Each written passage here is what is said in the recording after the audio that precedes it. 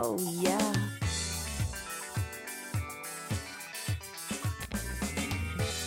The following podcast contains adult content which may not be suitable for some listeners.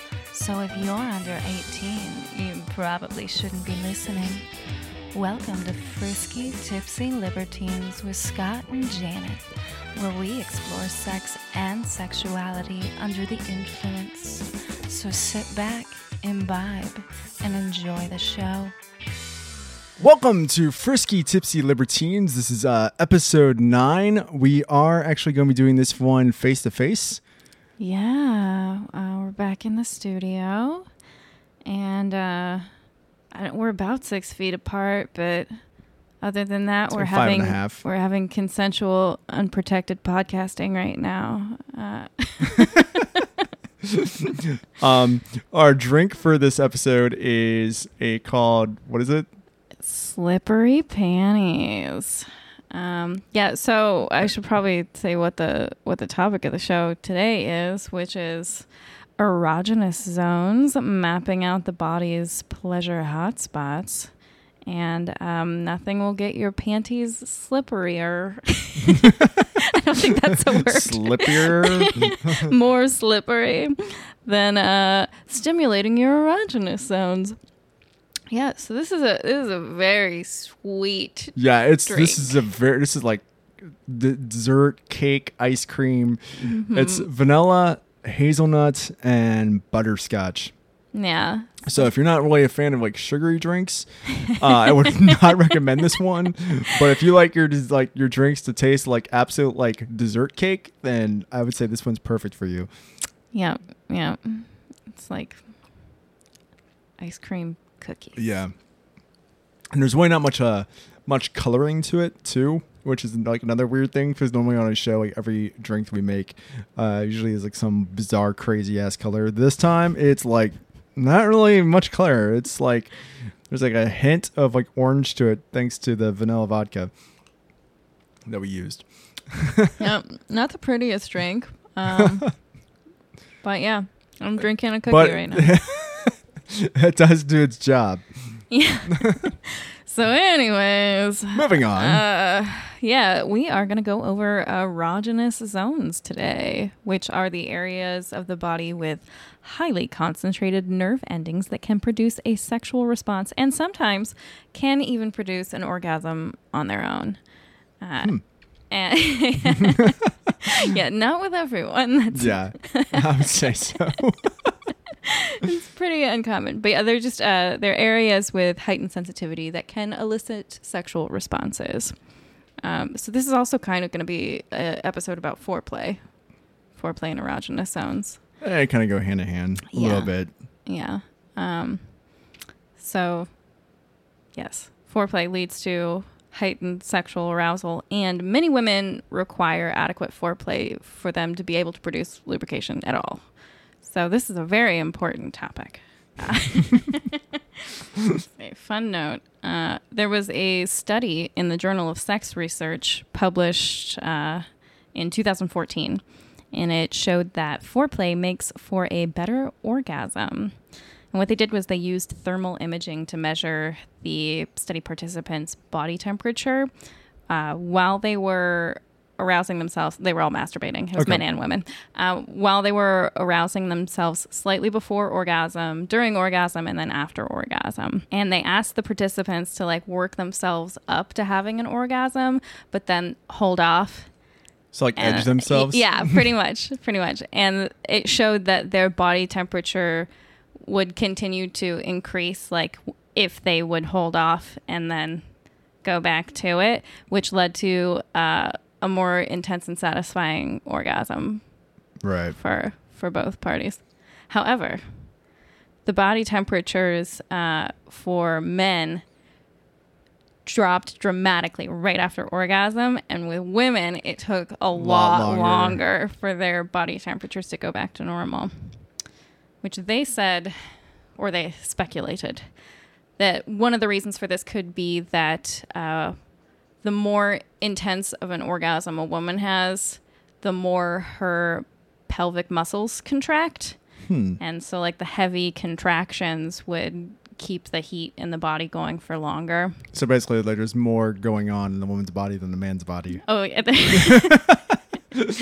Yes, there is. When I read that, I was like, well, a lot of women are multi-orgasmic too. So Right. it's not like, for most men, it's like orgasm, well, done. Yep. But women are like, that was just the first one. Yeah. There's more coming.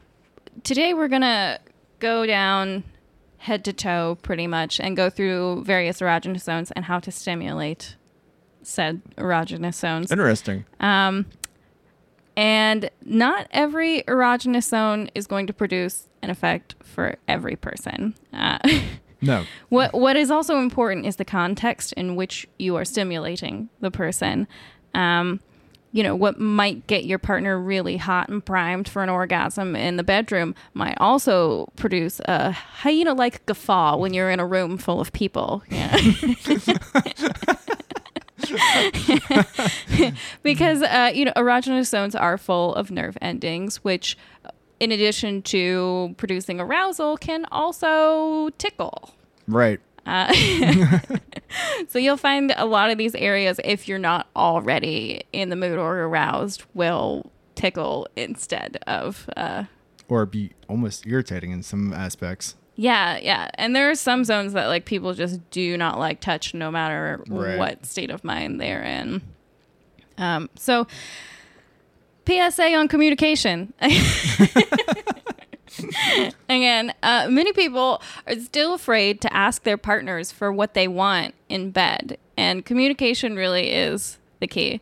I feel like it's because there's still such a stigma. Take a drink. Yeah. There's just stigma in our society on sex that people aren't used to talking about it, and because they're afraid to, they carry that psychosis like- into the bedroom with them.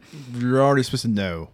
Like, I think it's like another ego thing. Like, people like, oh, I already know, so they don't ask.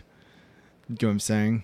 Yeah, well, I've heard that from a lot of women, especially, who are like, well, I'm not going to ask him for things that I want because he should know what he's doing. Because, men are supposed to be these Casanovas that just automatically know Master locksmiths. what. Yeah. The same things clearly pleasure every single woman. Yeah. No. Yeah, so if you're afraid to ask for the stimulation that you desire, the only thing you're doing is robbing yourself of a better orgasm. And if your partner judges you for what you want, you may want to reevaluate that relationship. So keep the lines of communication open and you'll have a better orgasm. So as I stated earlier, a lot of these areas can tickle. And tickling stimulates nerve fibers that then release endorphins, which get you high and put you in a state of euphoria and can induce laughter, which leads me to, I'm not even going to pronounce this word correctly. It's nismolagnia with a K. Okay. And that is the name for the tickling fetish. Oh. There are people who like to be tickled or watch somebody else be tickled. And some people can reach orgasm just from being tickled. Interesting. Yeah. I didn't know there was... I always just knew it as tickling fetish. I didn't know there was actually like a scientific name there's for a it. scientific name for it, and it's nismolagnia or canismolagnia. I'm assuming it's a silent K since it precedes an N. Right. Tickling is not necessarily a bad thing, depending on who you're with. But for a lot of people, tickling is kind of a bad thing. Or huge turn off. Yeah. Or has like a negative reaction to it. Yeah.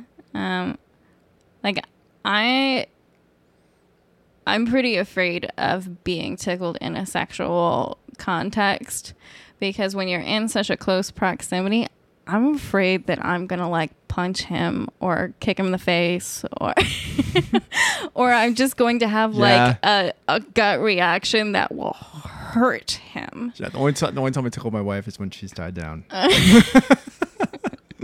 I think And I would have to even be. then, it's like I don't do it very often because you don't want to break that trust because it can, and even still, like you can still get knee in the balls. Like I don't like being tickled, so it's like so I don't really generally try to do it to other people because I don't like it. So it's not something I want like done to me and in like retaliation. Yeah. I think it has its place. Like it can be fun to be tickled, but I can only take so much of it before I'm like, fucking stop. Yeah. But I say that through hysterical laughter, so it doesn't sound like I'm serious. But if you're not trying to tickle your partner, you really want to get them in a relaxed state, and it is important to establish the right mindset before having any sexual activity. So, first you want to like set the mood, and for a lot of people, sex begins in the mind, Right. which some people say is an erogenous zone. I would not. I wouldn't categorize the mind as an erogenous zone because it sounds like poke me in the brain. Yeah. But no, for many people, sex begins in the mind.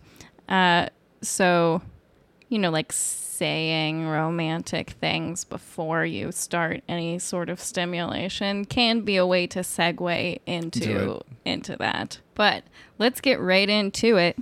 All right. We're gonna go head to toe. Okay. So the first erogenous zone I have here is the scalp. You can lightly run the fingernails over the scalp, starting at the base of the neck, moving upwards into the scalp, and then lightly scratching. Don't dig in. Don't put your fingernails in, like really in there, but just use them to lightly scratch around the area. It really stimulates like the hair follicle nerve endings at the base of the skull. Yeah, back when I had back of my head is bald now, but back when I had hair back there, because my hair is like really thick, that was like a big spot for me. It was like the back of the head, like scalp, like the lower scalp, like right into the back. Yeah, that was a huge spot. Now that I don't have hair back there, it's not as big of a deal anymore. It just doesn't. It's like it just doesn't have the same feeling. Yeah, in my experience, people love scalp massages, and that's a good way to relax people too. Like the people I wasn't like even having sex with, like I would just like massage their scalp, and they'd be like, "Oh, that feels so good." So it's a good way to relax people. Next on the list, the eyelids. This is one that I personally do not like. Yeah. Like, I get that there's a lot of nerve endings in the eyelids. And, like that French film, Amélie, there's that scene where he's like kissing her eyelids. That is not something that I am really into. And I'm always freaked out because of how susceptible the eyes are to infection.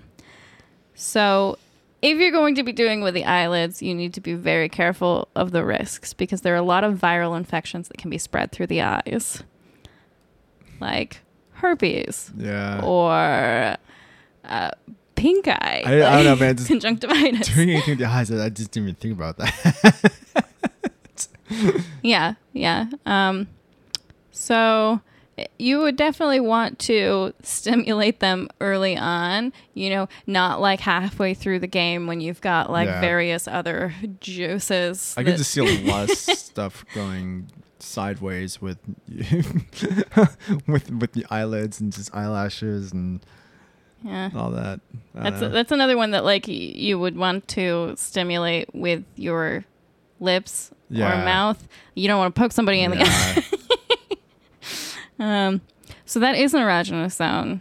Okay. In my experience, not a good one, but I don't speak for everyone. To each their own. Yeah. But here's a fun one. The ears. Yeah, I knew that was going to be on here.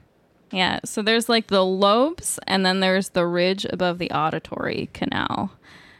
So you can lick, you can nibble, you can kiss, you can suck, and soft blowing. Don't blow hard into the ear. That is not only irritating, but can cause damage to the eardrum. So don't do that. Also, yeah, like whispering into the ear, Yeah. especially dirty talk. Yes. That That can is do a a huge lot. turn on.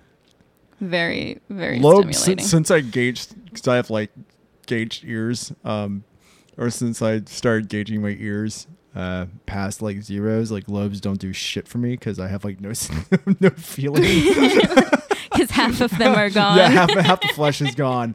So it's just like now it's just like I don't know. It just doesn't do anything for me now. So top ears, yes, but like the lobe doesn't do shit. Like because I don't have much of a lobe left. Yeah, well, I also think that's because there's a lot more nerve Yeah. endings in the ridge than there are the lobes. Because I have the same thing, like the earlobes. I mean, sure, suck on them, fine. It doesn't do much, but like going up the ridge of the ear makes me go crazy. Or like for me, it's like right behind the ear, kind of like where like almost like the back of the head. Oh yeah, the ear. sensitive Yeah, skin yeah. behind the ear too. Like that, or like where like you're almost touching the back of the head and like going the ear. Like, Yeah. So the ears are connected to the vagus nerve or the vagus nerve. Again, I know what? don't, When we come I to, don't like- know how to pronounce these. I feel like like we go over a lot of like medical and like scientific terms, and we just butcher the shit out. Yeah, So- I do a lot of independent studies. Like I have textbooks on human sexuality and physiology and anatomy, but it's like independent studies. So like there's nobody telling me how those words are are pronounced. So I apologize if I butcher these words. The vagus nerve. And that's the bundle of nerves that travels down the skull to the heart, to the nipples, and then to the genitals. So this is the same nerve that is heavily involved in the female orgasm specifically. Yeah.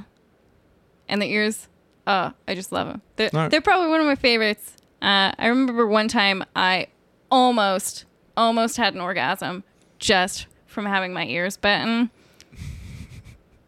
Yeah, it was crazy. Which was not something that I expected to happen. I was at a party. I didn't really know the guy. All right. We were in a room full of people hanging out, and like a mutual friend introduced me to him. Because I said something about like I really like having my ears bitten, and he's like, okay. You should talk to this guy, because this guy was bi and he had been with this other guy. Okay. So yeah, I'm like, all right, go for it.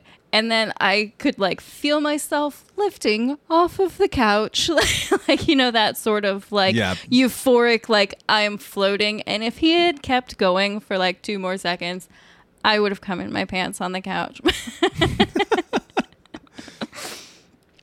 But yeah, the power of erogenous zones, people. If you haven't tried these, I encourage you to go home and do so.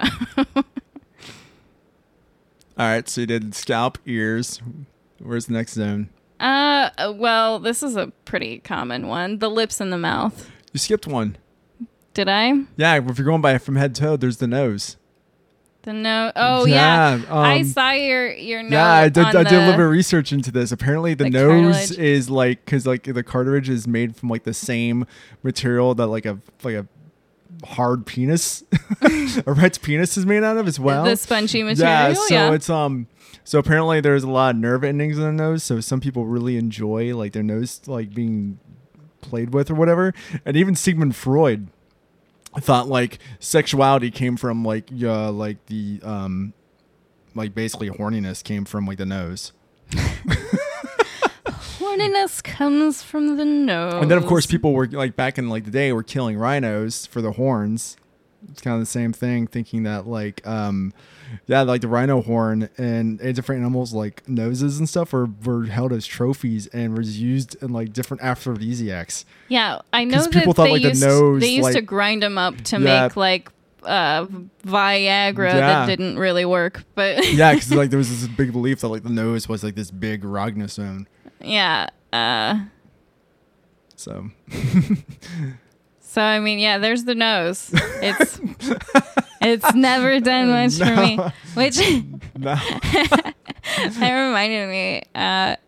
There was this guy back when I was working as a cashier like 10 years ago. There was this guy that came to check out at my register, and he pointed to my nose ring, and he goes, "Did you get that done for sexual purposes?"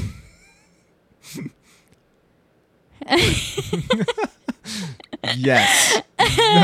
And of course I was like, no, it was just for fashion. Please keep moving. But it really got me thinking, like, what sexual purpose would a nose ring like? Is like the penis going up my nose in this scenario, or am I like using the nose ring to like nuzzle the penis, or like I don't know. I have my septum pierced, and I can tell you much. Like, it doesn't do anything. like how It doesn't like offer me anything in a sexual way whatsoever. How could you use a nose ring in a sexual way? But apparently it occurred to this gentleman, so maybe there's like a world of nose sex that I'm missing out on out there. I don't feel like I'm missing much there. If I went home to my husband tonight and I was like, I want to experiment with nose sex, I think he would probably just like fall over. Like, what the hell did you guys talk about tonight? What does this entail? So anyway, moving on to the mouth and lips. Moving on to the mouth and lips. Yeah, so that's pretty self-explanatory. Licking, biting, kissing, French kissing. Well, there's a ton of nerves all around like the whole area, so. Yes, and swapping saliva. You're actually exchanging your DNA with that person, which your mind's receptors pick up on. So it actually tells that person a lot more than you could actually consciously tell them about yourself. Like as far as your body chemistry goes. Interesting. Yeah. Like it's the same way that we pick up like pheromones, like where people will like smell good to us if we are genetically compatible. Right. So, yeah, the next erogenous zone, another big one for me, the neck. I think that's a big one for a lot of people. I think the neck is one of the most common, it has to be one of the most common of all the erogenous zones. Yeah. Hickey from Kanicki's like a Hallmark card. Yeah, so you can lick, kiss, suck it, stroke it lightly with your fingers. If you bite it, it should be light. Because, you know, you've got a lot of important stuff in your neck, you know, like your jugular vein and your carotid artery, and those can be damaged if you get too rough. And, yeah, never bite the front of the neck. We're talking more the side of the neck. Yes. You don't want to asphyxiate. You don't want to asphyxiate the person or cut off their air supply. Right. But I'd say the neck is one of the more common ones. I mean, that has to be like for a lot of people. There's a lot of nerve endings there. Yeah. Yeah. Specifically, like if somebody comes up behind me and just like kisses the side of my neck under my ear, like I have trouble standing up after that. That one definitely gets to me. I always, if I haven't shaved, I always fuck with my wife. Because like her neck's like super sensitive, so I'll like come up and just rub my face against her neck, and she hates it because like I'm all scruffy. Steel wool. It's not like sexy. It's not the like soft facial hair. It's like the one that's like, you know, the 5 o'clock shadow, so it's like a little rough. Wash your pots and pans with that. Yeah. The next one, the armpits. Yeah. They're very sensitive and ticklish. It's not personally an erogenous zone that I pay much attention to. Did have one guy who was like super into armpits though, so I kind of had to get over that. What do you mean by super into armpits? That was like his thing. Like he wanted to like tickle you, or like that was like a sensational thing, or he just really liked armpits as armpit. Like he always wanted to like smell my armpits, and he would want to like lick them. All right. I mean, to each their own, I guess. I mean, yes, which was not something that I was used to, but I was like, okay, if this is your thing, sure. Yeah. All right. Go for it. But I really had to like train myself like not to have an adverse reaction to that. Generally, like the armpits for me is like a complete like no area. Mm-hmm. I'm pretty ticklish, so like I just hate my armpits being touched. Like it's not an area that I know. Yeah. It is a off zone for me. It's like yeah, it's not one of the ones that I enjoy either, but as I've experienced, some people super into armpits. Yeah. So that might be an erogenous zone that some of our listeners enjoy. Right. And here at the Frisky Tipsy Libertines, we harbor a judgment-free zone. You are if allowed to like what you if like. armpits get you off, go for it. Have at it. You get those pits. Go on with your bad self. That's right. So next on the list, we have the nipples/chest area. I've kind of lumped those into one. You know, not just on the ladies' side. Men like to have their chests and nipples played with as well. However, I will say on women's breasts, they are much like men's penises in that the larger ones may require more stimulation than the smaller ones. Right. Because they have the same number of nerve endings in them, but a larger surface area to work with. So that's a common thing among men who are less than well endowed, is that usually men with smaller penises ejaculate sooner because they have the same number of nerve endings and a smaller surface area to work with. Wow, that's like a double whammy. I know. It's kind of unfortunate. I mean, you work with what you got. But, yeah, listening to a lot of porn interviews, I learned that because they were talking about, like, why they always get, like, men with humongous penises in porn. And that's, like, one of the reasons is that usually... You know, there are always exceptions, but usually the men with the smaller penises will ejaculate sooner because they have the same number of nerve endings. But I mean, like in porn, like pretty much like all porn stars use Viagra anyway. Yeah. But the other reason they get men with large penises is because the way porn is shot, it's not really like the way you would usually have sex. So, like, obviously. Yeah.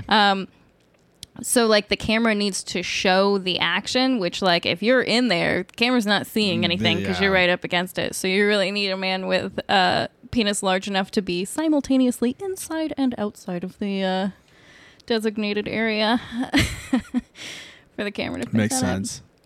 Up. But enough about porn stars' large penises. just another whole other thing that, like, you know, porn has like blown out proportions. Every guy has like a 13-inch dick. Yeah. I just saw a scene with Mandingo the other day. Have you seen Mandingo before? I haven't seen Mandingo. Oh, well, there's something for you to Google. Who is Mandingo? He is ridiculous. I hope this doesn't get like viruses on my computer. It might. It might. Mandingo is by far the largest penis I have ever seen. Holy shit. Yeah, that looks photoshopped. That's not. Like, that looks fucking photoshopped. That's ridiculous. Yeah, well, you're welcome for that. Hold on. I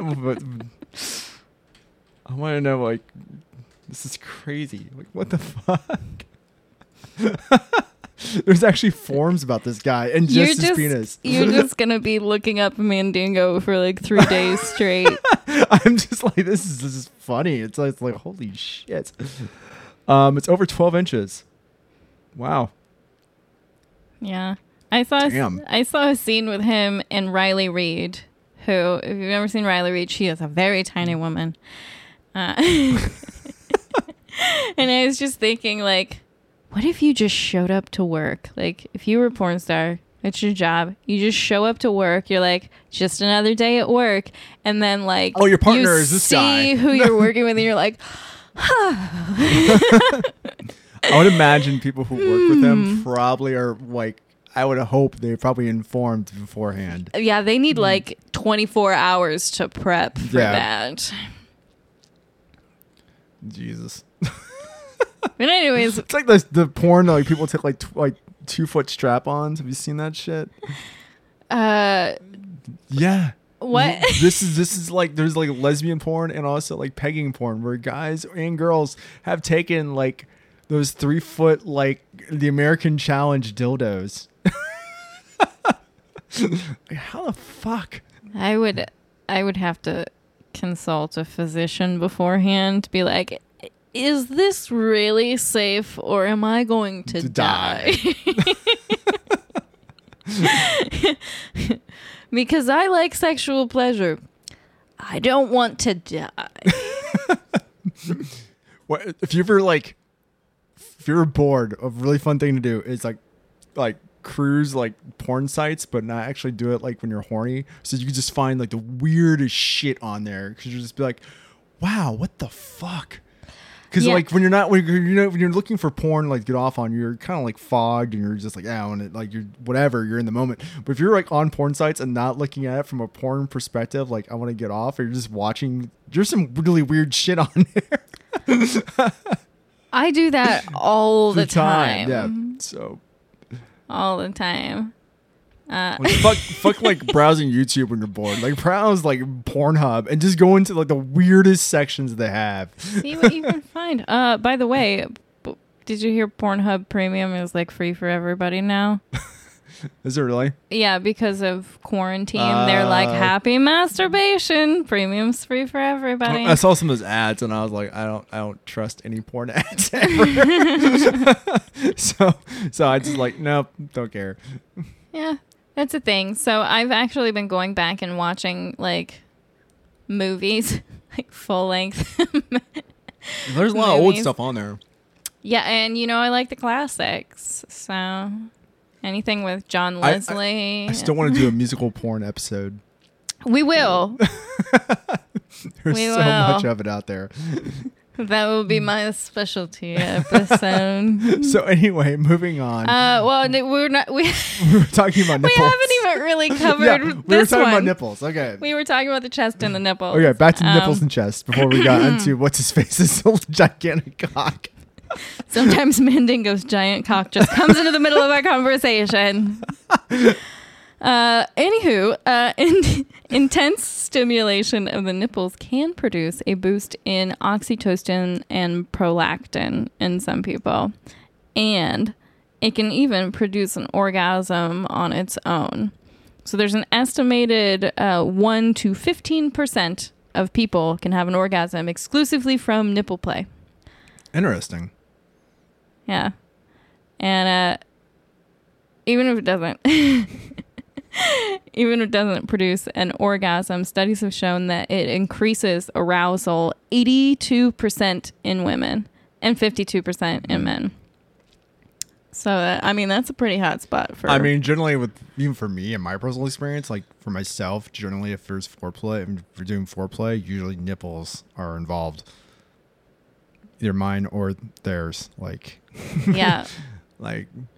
It's a pretty common thing to include. It is fairly common, but not to be overlooked. No. I feel like people should pay more attention to that area. Not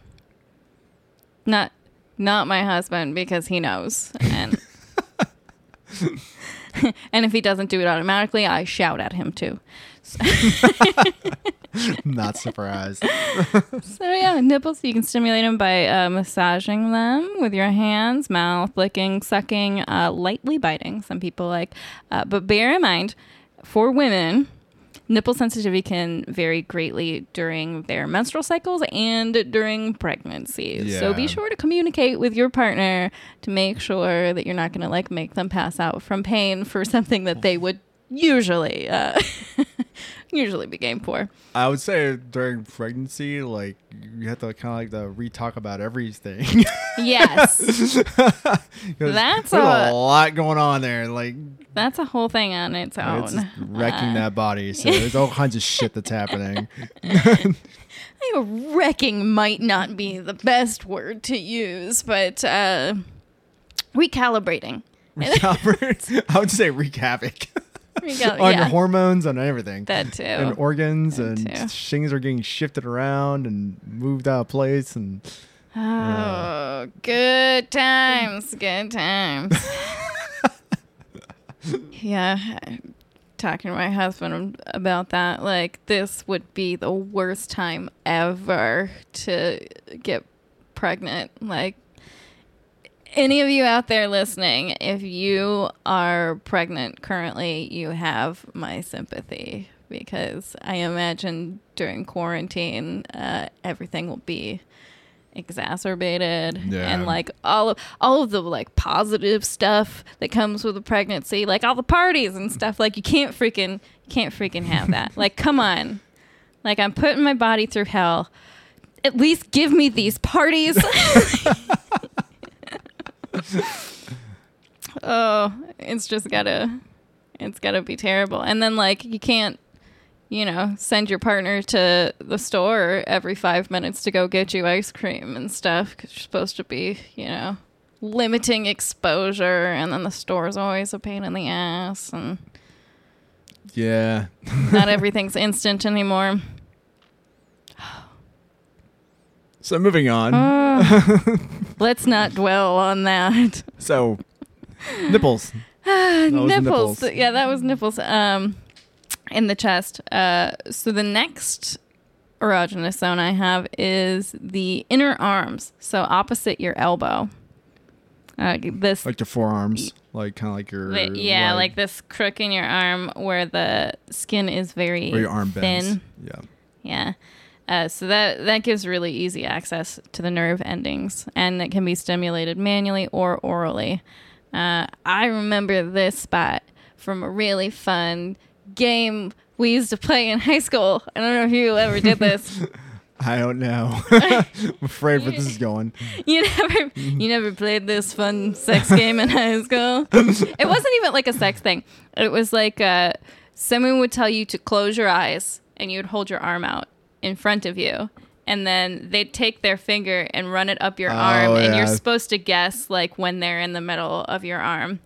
You usually can't do it, but it is kind of arousing. Oh. Yeah, not many guys were running around high school doing that. So,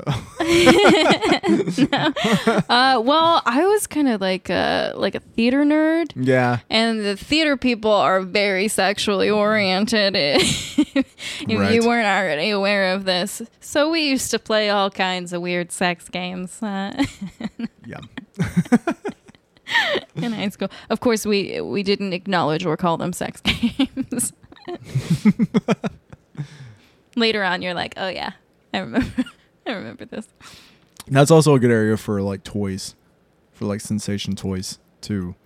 Feathers, the Württemberg wheel, which is like the little like spur that spins around and it kind of like pointy, like that whole area, like that like crevice The in your back arm. of a cowboy's boot on a stick. Yep, essentially, yeah. Like for the forearm area, like that, like to me, it feels great.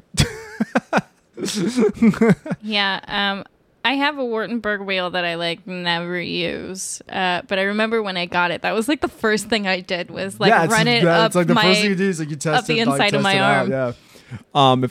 If we get like a new flog or anything, the first place I test it is like right here on my forearm. Like, it's like because it's like a really sensitive area, but it's good for impact play, so it's a good way for me to measure like how something's gonna feel if I hit it like right there on my forearm. So That's why you test baby bottles there, the Yep. temperature Mhm. of them, make sure it's not too high. it's a very sensitive area. So all kinds of fun things can be done with that. So, the palms of the hands and the fingertips. You can either give somebody like a hand massage, which is kind of relaxing, which you don't want to focus on the bony area. It's the same with foot massages. Like, you don't want to go on the top of it. You kind of want to like the meatier part. Need the padding in it. It can be very relaxing. And then some people just like to have their fingertips like sucked on or licked or bitten. It's weird for me. Like, doing anything with my fingers does absolutely nothing for me, like, at all. Nothing. Like, you get my fingers sucked on, even the most like sensual way. I'm like, okay, it's hot watching you do that. But like, for as far as sensation goes, I get nothing out of it. I'm like, yeah. I don't like I have all my fingers are calloused from either working or from playing music. So my skin on my hands are pretty rough. So like, it doesn't do much for me at all. Like, I'm just like, okay, cool, whatever. Let's move on to something else. Like, yeah, that's probably why, because the nerve endings are usually concentrated in the fingertips. Yeah, I have like no sensation of my fingers whatsoever. Then you're probably not. But playing guitar for almost like 15 years, so it's like my fingertips are dead.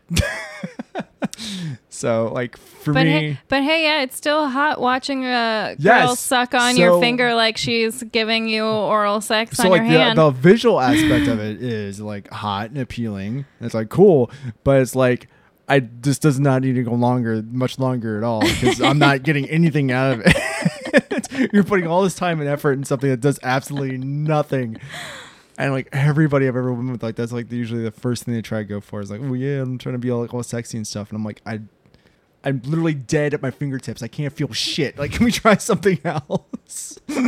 Maybe they're just trying to show you their oral technique. Right. Like, this is what I have in store for you. Should things progress? I know that's where, like, I understand like the idea, but it's just like, I have literally like dead fingertips. I'm just like, it does absolutely nothing. Dead fingertips. I've burned myself with soldering irons. I've cut myself on guitar strings and all kinds of shit. My fingertips are just like, they're all calloused. All my fingers are calloused. So it's like, I was just telling you on the way here that I burned the fuck out of my thumb because I was a dumbass and I grabbed a hot pan fresh out of the oven, which it's not like I was wearing an oven mitt on one hand to get it out of the oven, and then I put it up on the stove, and then I was like, oh, I should push that closer in. And then I did it with my other hand, like with my thumb, like, that was a mistake. And now I can't feel it. Which is kind of good. Like, it doesn't feel bad because it was burned, but it's just numb. Like, all the nerve endings in my thumb are dead now. All right, so that was fingers and palms. So the next one is the sides of the torsos. You can move your fingernails down the side of the torso. That gets people crazy sometimes. Like on the ribs and stuff? Yeah, just like down. Yeah. You can't see, people that are listening to this can't see where I'm motioning, but yeah, like down to the hips, sort of, side of the torso. And then that can also lead to what I call the V-spot, but anatomically what is not the V-spot. But I always call this the V-spot, specifically like for men. Oh, we're talking about the part where like you and I are both making hand scissors right now.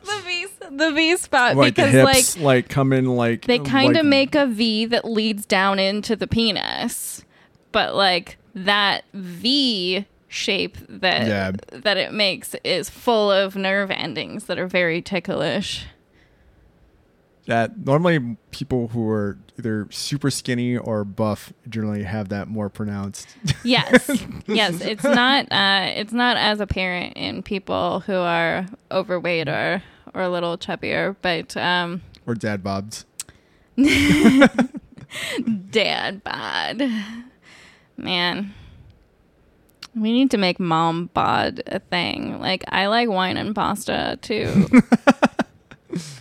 Can that be okay?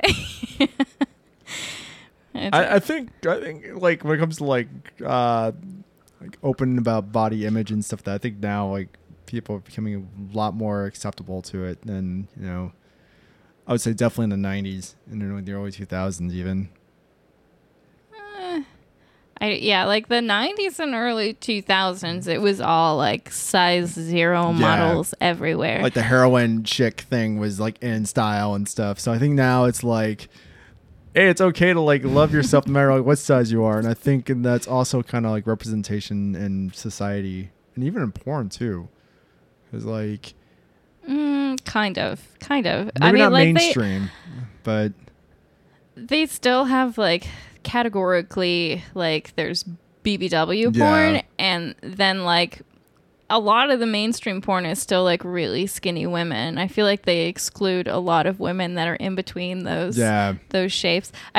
Or they'll be like BBW or chubby, and it's like she's like fucking anorexic.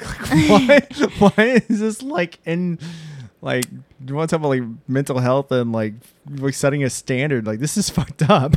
But you know where I think those women are put in porn is the MILF porn. Yeah. If you're not a BBW and you're not really skinny, then they're like, you're a MILF because you have the body of a mom. Or something. Yeah, I could see that too. Yeah. I don't even fucking remember. Well, I was talking about the V-spot. That's what I was talking about. Yeah. So we keep going back to porn in this episode. Well, you've probably heard Pornhub has free premium right now. I've been watching a lot more of it. It's almost like we're in quarantine. Yeah. There's a lot of time. I like porn. I know like the porn sites are like getting like huge hit numbers during all of this. Oh yeah. This is a wonderful time. There's a strip club in Texas that now has a drive-through. There's a drive-through strip club in Texas because of like trying to like do like the quarantine, like social distancing thing. So you just drive your car through and you can like the woman like dance like in front of the window. You have to get your car. That's like some idiocracy shit. Like you want a latte and a hand job? Whatever. I mean, whatever works for everybody. I guess. Through strip club. We're in the future. Yeah, we are in the future now. So into the V-spot. You're talking about like into the V-spot. Yeah. So I don't know what that actually is called, but like that hip thing, whatever that. I don't really know the technical term for it. The lower abdomen like area. Yeah, kind of like where the groin meets the abdomen, like kind of like. Yeah, but that is a really fun area to stimulate, especially if you're like teasing your partner. Like if you're going to give them oral sex, you want to like trail down that line and then back up that line again, then go over to the other side, do the same thing. Works every time. Yeah. Drives them crazy. Also, the lower back is another erogenous zone, which I read in some massage manual because I'm also into massage, but I read in some manual that a lot of people keep sexual tension in their lower back, like right at the base of the spine, which you don't want to go like directly into the spine. You always want to stay to one or the other side of the spine. Yeah, but that's just a nice area to touch. Like, even if you're not having sex or something, even if you're not having sex, to have somebody, like, put their hand on your lower back, it just feels very comforting. I have a lot of back issues. So, like, to me, like, the lower back, I always enjoy having it, like, rubbed or massaged. Or my shoulders are fucked up. So, like, for me, like, my shoulders are a big zone for me. Like, I love my shoulders being rubbed and shit like that because my shoulders, especially my left shoulder, is really jacked up. So, I broke my clavicle twice. So, oh, no. Yeah, so, like, like I have a lot of pain in my left shoulder a lot of times. So for me, like any type of like massage in my left shoulder is like, And we both have sciatica. yeah, we both have sciatica issues too. So yeah, we both enjoy the lower back Yes. massages. And then I like the shoulder massages too. But my reasoning for that is that I spend a lot of time hunched over a computer. Yeah. And that can put a lot of pressure on your shoulders and your neck. Yeah, massaging. It's another thing we should have an episode on. Yeah. Moving on, there is the navel. Oh yeah. The navel, and then the area directly below the navel leading to the groin, which is, like not quite the V spot, but Right. like all the area in the middle of the V spot. And that's usually more for women. Like, Which one? Not the necessarily. navel? no, the area like directly below the navel yeah. leading to the groin, because that's like kind of the pelvic floor Yeah. in there. But yet there's another fetish for Yeah. Belly button. the navel. It's alvenophilia. Hey, I think you said that wrong, right? Alvenophilia is the fetish in which a person is attracted to the navel, which is actually quite prevalent. It was the second most popular search for fetish on Google in like 2012, because they archived this shit. Yeah, no shit. 'Cause they follow everybody what they're like into and stuff like that. So But in 2012, it was the second most popular search for fetish on Google. So apparently it is quite prevalent. And it just makes me think of like Body Shots. yeah. Remember, like, everybody wants to do like tequila shots out of like some teeny bopper's navel. Yeah. Actually, the navel is also one of the highest hotspots for bacteria. You can have like a rainforest size like little microcosm of like bacteria living inside your navel. Yeah. Yeah, it's like, so if you're gonna do like navel play, definitely make sure it's clean. Yeah, navels 'Cause are they're kind of gross. They can collect a lot of bacteria, a lot of dirt, a lot of sweat, grime, and shit can get in there. Yeah. You're going to keep that area clean. Yeah. So I had my navel pierced a while ago, and then my body just kind of rejected it. Like, it just got like closer and closer to the surface of the skin. Then I'm like, well, this is just going to rip out. So Did it do anything for you? The navel piercing? not really. Like But honestly, I did not go to the best place to get it done. I was like just 18, and it was just like one of those like corner store tattoo shops, sort of. So I'm skeptical that they like actually did it correctly, and that might be why it got rejected. Yeah, but like once it got like so close to the edge of the skin, I just took it out. For a while I was in denial, and I was like, no, I'll just wear eyebrow rings. Like, so I had like little eyebrow rings. It's like fucking rings like that I would Joe wear. Exotic here going on. Like it's hanging on for dear life by like a little bit of a skin tag or something. I know. So like eventually I just like took it out, but like it's still pierced. Like it never closed up. Oh.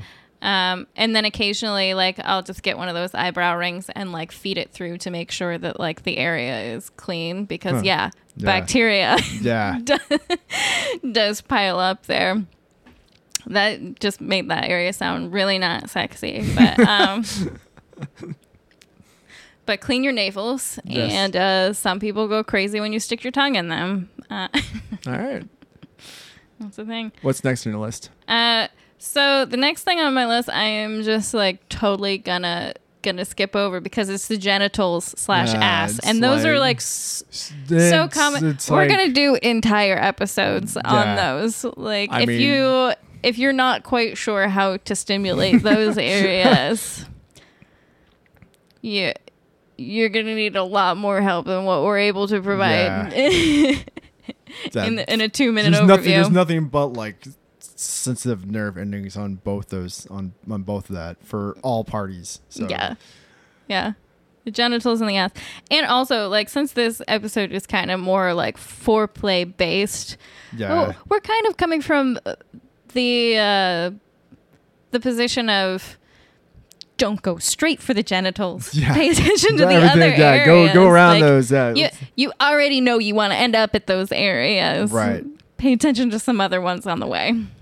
Yeah, I would definitely say that those two are like those are to me. It's not even erogenous zones. Those are just like that's the end game. So. Yeah. Though I will make one note of a commonly overlooked area down there, which is the perineum. Yes, is an erogenous I was hoping zone. we were going to talk about that. So yeah, that is connected to the pudendal nerve, which what that nerve does is it carries sensations back and forth throughout the network of nerves that is all around down there. So it can be a very powerful area to stimulate. And the best way to stimulate the perineum is actually with your knuckle. Not necessarily with a fingertip. We talked about this briefly on one of the past episodes. I forget which one it was. We talked about this, though. But yeah, you kind of just like move your hand in kind of like a screwing, like a back and forth kind of motion around the perineum. Which, again, this is a very sensitive area. So feels amazing if someone like it. Some people really don't like it. Yeah. But again, that's something you need to communicate with your partner. And a lot of people really do like it. And it's just like an vastly overlooked area. I enjoy it. Well, there's plenty of reason to but enjoy. I don't like the knuckle aspect, though. No? Like what do you prefer? Like a vibrator or? Just more like a soft, gentle touch. Soft and gentle. Yeah. It's like a simple massage or a rub, or like I said, like I've had it licked before. Yeah, those all feel great. But like I understand the aspect of using a knuckle, but to me it's like the rougher aspect of it. Like it's too sensitive for me. Well, so that was another thing that I didn't really explain was the pressure sensitivity for people varies a lot. Yeah. So in order to gauge what kind of pressure they like, it's easier to measure that from the knuckle because you can start light and then like give more and more pressure and just see like when they start backing away from you, like, oh, that was too much. So we talked about keeping an open dialogue and open communication. But I will say there's also a lot of nonverbal cues that you can pick up in the bedroom where like if you're doing something to someone and they are trying to back away from you, like get away from whatever you're doing, that's usually a cue. They don't like that. Maybe don't do that. Like, you don't have to necessarily yell like, no, don't do that. Stop every time. But yeah, if you're giving someone nonverbal cues like moving away and then they don't, that's when you can be like, no, stop, do something else. Although specifics always help. Instead of just saying do something else, just be like, suck my nipples. Or like, hey, that sucks. Do something else. Here's a task for you. So where's next? The inner thighs.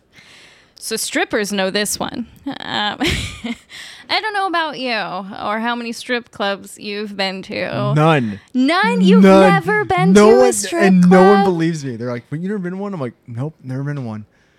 Just don't like them? Or? I was talking to my friend about this the other day because she was like, oh, I used to go to them all the time. I'm like yeah, because your experience with going to a strip club because you're a girl would be a lot different than like most guys. That is true. And, because strippers, like female strippers anyways, will generally gravitate towards females because it's just there's something different or it's... yeah, well, I've got a couple theories on this, which are probably true. I've got a couple theories on this, which is one, a lot of strippers become lesbians because they they get treated like shit from a lot of the male clients, and it kind of turns them off of men. So a lot of female strippers are lesbians, so they like women more. And the second point is men traditionally love, heterosexual men anyways, girl on girl action. Right. So if you are a female stripper and you gravitate to another female, you're going to get a lot more attention from those male patrons who are enjoying what they're seeing. I have never been to one. When I was in my early 20s, around the time when I probably should have been going to them, I was broke as shit. So it's like, why? Like, I'd rather just sit at home and just drink beer and jerk off and watch porn. And then as I got older, I was like, I have no interest in this now. It's like, I don't care. It's like my friends would always go. I used to live right next door to a strip club, and my friends would always go. They're like, how much you want to go, man? I'm like, dude, I don't care. It just does nothing for me. And it's like I don't want to sit next to some old ass dude who's just enjoying it because his life sucks and he wants to go and watch like hot girls dance or whatever like that. Or it's like every time like I've had the offer, it's just been it's never been appealing to me. I'm just like, it doesn't do anything for me. It's like I've had a ton of fun experiences. And I've known strippers. I've been friends with strippers, and it's just like I just don't care.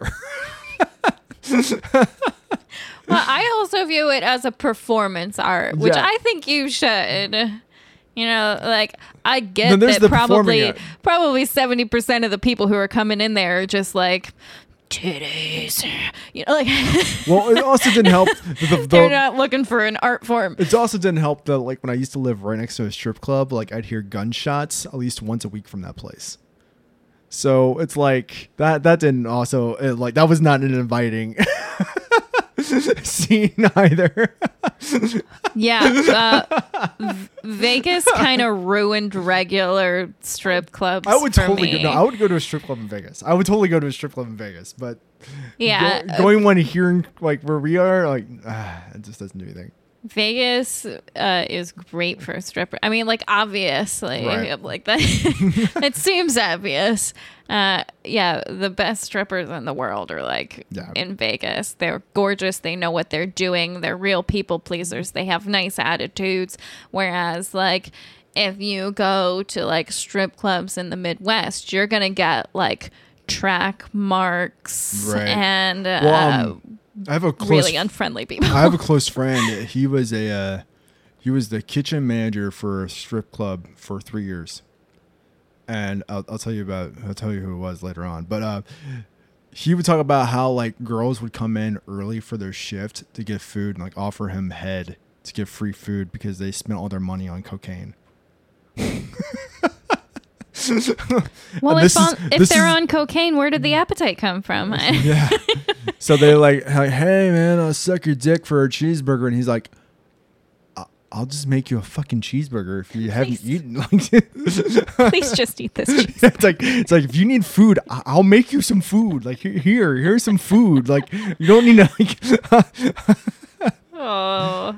It was also a mob-owned establishment as well too. So there's that. That's sad. So there's just a lot of like things with me in strip clubs. I'm just like I don't care. Like it just doesn't do anything for me.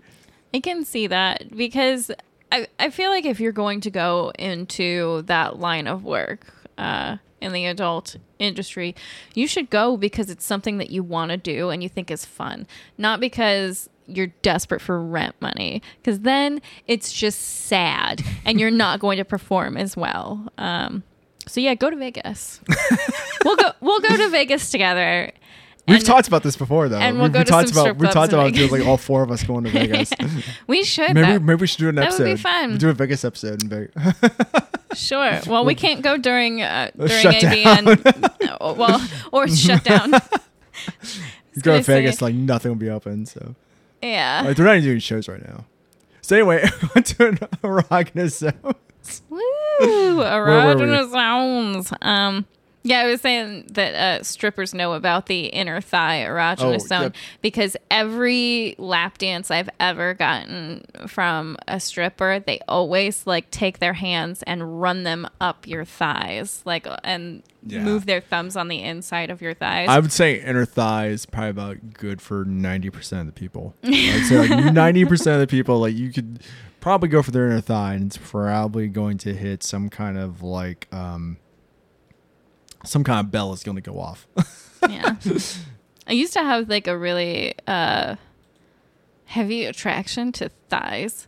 Like, I don't know why. It was just like this phase I went through where I was like into really muscular thighs. If someone had a very like very defined full you thigh. can see like all the muscles. I forget all the name of the muscles. It's been forever since school, but yeah, like all those like inner muscles and stuff like that were like defined and like showing up. Yeah. I used to be like super attracted to thighs, and that was like the first thing I noticed about somebody, and then it just disappeared. Like, I don't even pay attention to that anymore. But yeah, also back of the knee. Oh yeah. You know, just like the inside of the elbow, the inside of I the think knee. that should come with a very cautious warning, because that's a clear way of getting kneed in the balls or getting kicked in the face. Yeah, again, like that is one of the spots that I am afraid of. Like, if you touch me there, I will probably kick you in the face and have no control over it. So having a older brother, when we used to like play and beat the shit out of each other when we were kids, he would grab like the back of my knee and like press into it as hard as he could. He's my older brother. He's an asshole. so it was like we figured out all these weird ways to like beat the shit out of each other. So like my inner knee, like I do not like my inner knee being touched ever since then, because it's just like I just remember that traumatic experiences it's like that from area your just brother. reminds me of pain. Fair enough. The next one is one that I absolutely hate, but What's that? I will say it anyways, because apparently people really like this, is the ankle. Which I get it's a very sensitive area. I absolutely hate. I hate it. I hate having my ankles touched. I hate wearing like shoes that cut into that spot. Like, I can't even wear them. I hate those socks that are like ankle socks. That's what I'm wearing right now. I've got a weird thing with my ankles where I Weird. just like, I hate having them touched. It irks me, you know, like it sends a shiver down my spine in a bad way. I think for me, like ankles is just another body part. It doesn't do anything for me either way. It's not something I don't mind being touched, but like it's not also going to. And for me personally, it's not going to be like, oh yeah, ooh la la, keep doing that. It's like whatever. It's a I don't know. Like ankles to me is not a zone, but Yeah, for me they're very sensitive, so I could understand how somebody would like that but you stimulated. don't like it being but me touched. personally, like that is the worst possible thing you could do. Don't touch my ankles. All right. And then that brings us to the feet. The feet and the toes. We've made it. We made it the whole way. Yeah, the soles of the feet and the toes. You can lick or suck the toes. Massage I mean, feet. soles of the feet are super sensitive. So, Yeah. Who doesn't like a good foot massage? my wife. No? She hates it when her feet are touched. Oh. She fucking hates it. Touch her feet. She's like, don't touch my feet.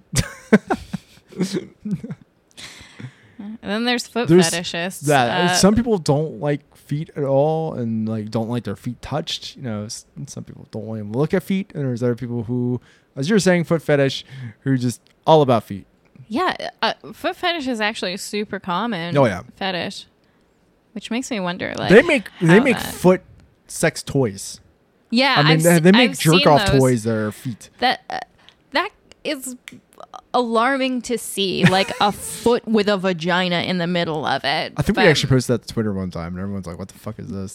did we post that? On I think I did. I think I was like drunk late at night, and I was like, like, what the fuck? There's a foot with a vagina on top of the ankle. I'm totally sending that to Twitter. Just another unattainable body standard.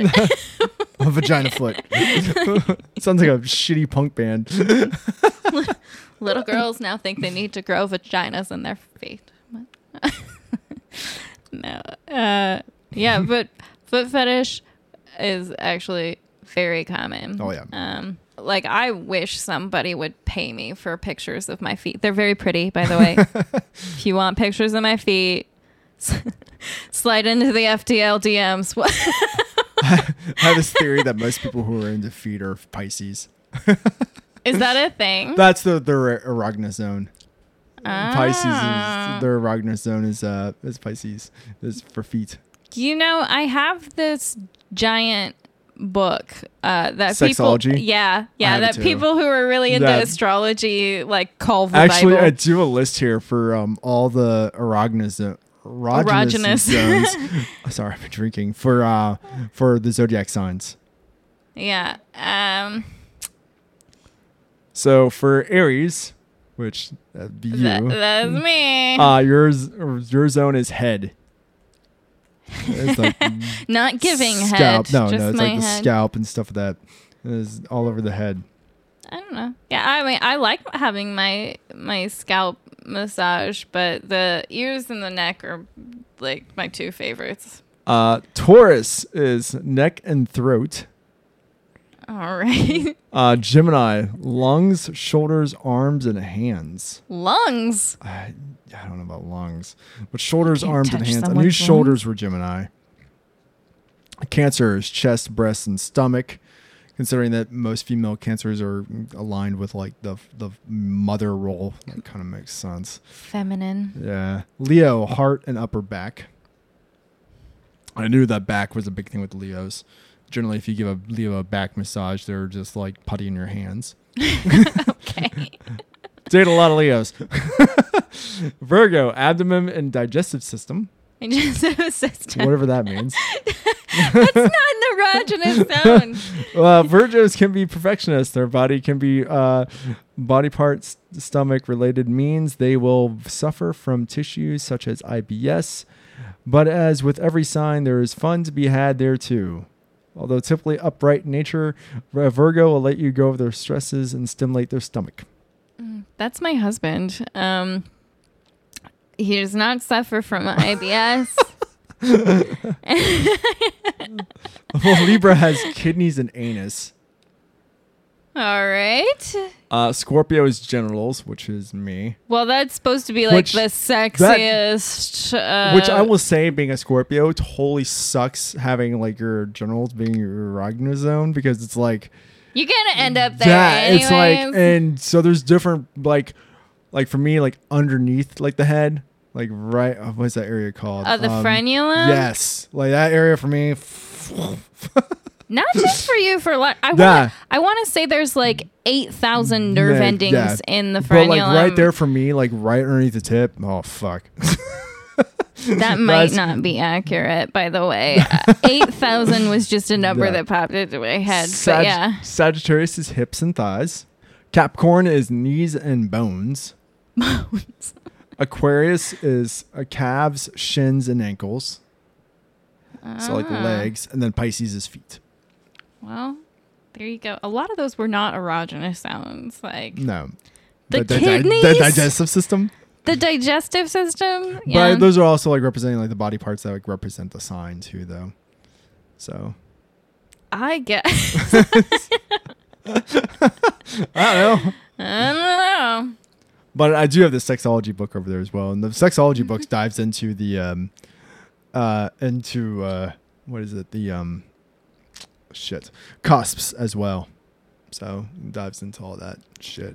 Oh, yeah, just like We could probably do a whole episode on sex matching and astrology. yeah. Since both of us are into it, we could probably do a whole episode of that. We probably could. Yeah, that book goes like super detailed. I clearly have not read it all. I just have it for reference. It's kind of like an encyclopedia or Well, dictionary type book. If you don't know what we're talking about, it's actually a pretty cool book. It's called Sexology. It dives into all the different like what drives each sign wild, and then it's really cool because it also has elements for male to male and female to female. Yeah, So it it's goes into very gay inclusive. relationship. It goes into gay relationships as long as like straight relationships as well.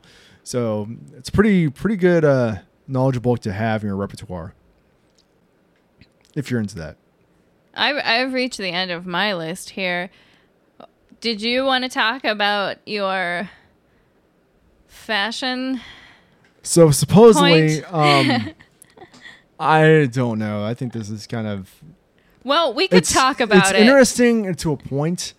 So apparently there's a theory. Costume historian James Laver, who was born in 1899 to 1975, came up with a theory in the 1930s, which suggests emphasis on dress tends to shift from one androgynous zone of the body to another. So, for example, if a woman is wearing an off-the-shoulder blouse, the neck and the shoulders are in focus at that point in time. When a miniskirt is worn, the legs are the focal point, and so on. His theory further stated that his cycle lasts about 7 years before it moves on to another erogenous zone of the female body, and is ultimately responsible for the shift in fashion trends.